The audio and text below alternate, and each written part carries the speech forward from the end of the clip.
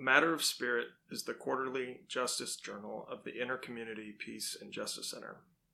This article appeared in the spring 2021 issue on education equity. Teaching in the Era of COVID-19 by Marcos Gonzales. Marcos Gonzales serves as the Director of Trauma-Informed Education at Chicago Jesuit Academy.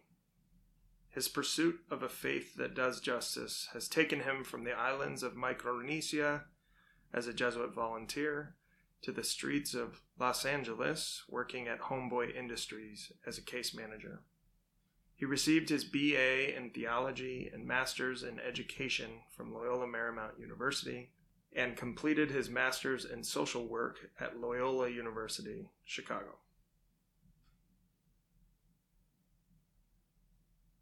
As we prepared to start the new school year this past August, I walked through the school halls with the feeling that I was stepping into a moment frozen in time. Signs of our school's Pi Day celebration hung on bulletin boards. Posters announcing the field day and the competitions that wouldn't come to fruition. We left the school in March, not knowing for how long. Many students and teachers have yet to go back. As we move past the one-year mark of education during the COVID-19 pandemic, I find myself reflecting on the impact this year has had on transforming the future of education. I still hear our younger students asking, when will things go back to normal? If there is anything that these pandemics have shown us, it is that things were never normal for many students in the United States. In our school community, we are careful to name the two pandemics that our country is facing, that of COVID-19 and the pandemic of systemic racism that has long plagued BIPOC communities. The inequities became quickly apparent and remain now a year into the global health crisis. From the ways in which the digital divide highlighted the gap in access to high-speed internet, to the safety net that schools provide in feeding young children throughout the week, the need to socially distance has revealed the social injustice that so many families had faced far before the global pandemic began. Dr. Nadine Burke-Harris described the experience of trauma well in her TED Talk given in 2014. Our natural fight or flight response is helpful and necessary when we are walking through the woods and we encounter a bear. The body's response will save our lives in these dangerous situations. She then invites the audience to think about what happens if that bear comes home every single night. The collective trauma that we have all been facing during the pandemic has made experiences like going to the grocery store or walking in public feel as though we might run into a bear. The constant uncertainty that we have all faced has significant impacts on our physical and mental health. Dr. Burke-Harris shares that children are more at risk to these high-stress scenarios due to their brains and bodies still being in development. Over the course of this past year, young children have been subjected to far more than just the global pandemic. The racial reckoning following the murders of Breonna Taylor, Ahmaud Arbery, and George Floyd, among far too many other of our Black sisters and brothers, highlights the trauma that police violence has inflicted on BIPOC communities since the arrival of colonizers to this land and the founding of our nation. The climate crisis rages as it creates extreme weather conditions like the wildfires that ravaged the West Coast, the energy and water crisis that befell communities across the southern United States, all displacing families and leading to further interruption in school learning.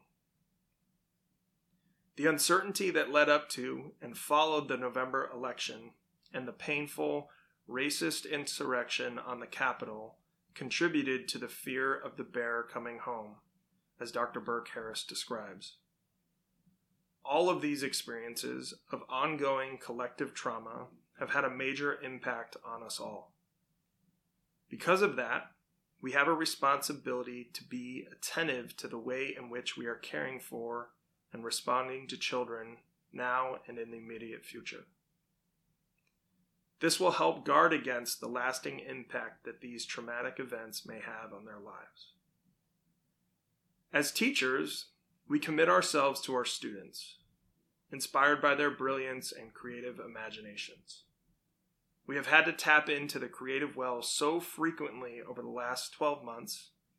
I still recall the initial announcement from our principal, asking us to have at least 10 days of lessons prepared for the possibility that we would be moving to remote instruction. As we moved through the beginning weeks, then months of the pandemic, we continued to lose out on more and more of the dynamic that drew us to the vocation of being educators. The most difficult has been the sense of losing connection with our students, many of whom struggle due to the lack of quality internet or the need to care for their siblings and support them in their learning. Students are losing out on the traditional transition moments like graduation and opportunities to engage in clubs and sports. Author Adrienne Marie Brown shared the comparison of the concept of sleep debt to what these pandemics has given us, what she terms grief debt. She states that we are all dealing with direct or circumstantial loss and are not often given the time to attend to all this loss. As educators, we can find ourselves overwhelmed and needing to be the beacons of hope and light for our students.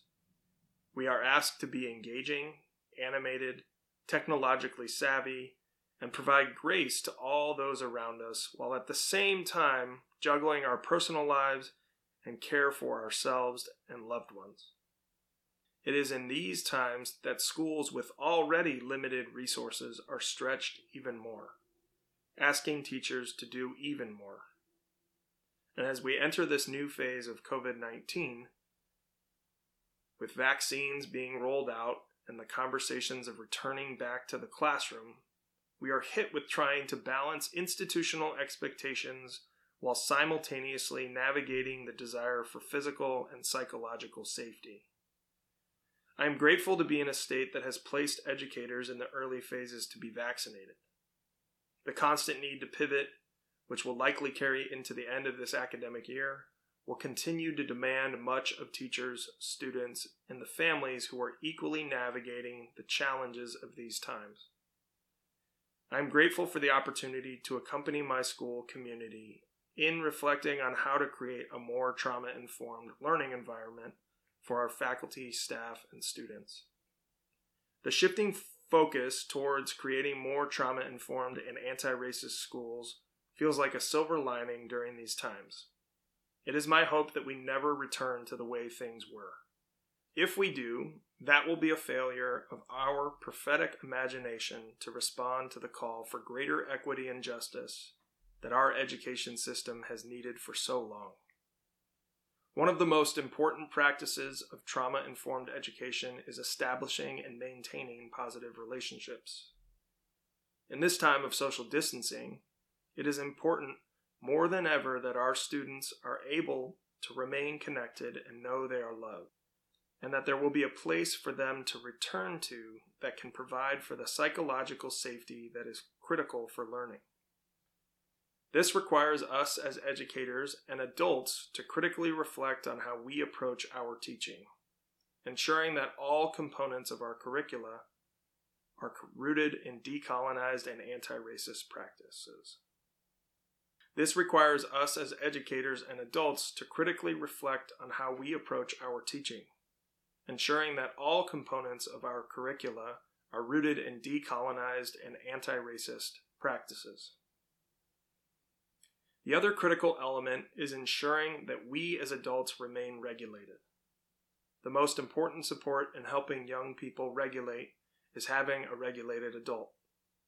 Knowing that we as educators and adults are facing this collective trauma, it is our duty to be attentive to how we are caring for ourselves. Incorporating practices of mindfulness, physical and spiritual exercise become far more necessary. These practices take time, like building up muscle. As we have had our hearts and compassion stretched over these last months, I take hope in knowing the moments of having my heart broken open wide have made room for more to fit. I trust God will continue to fill in those spaces.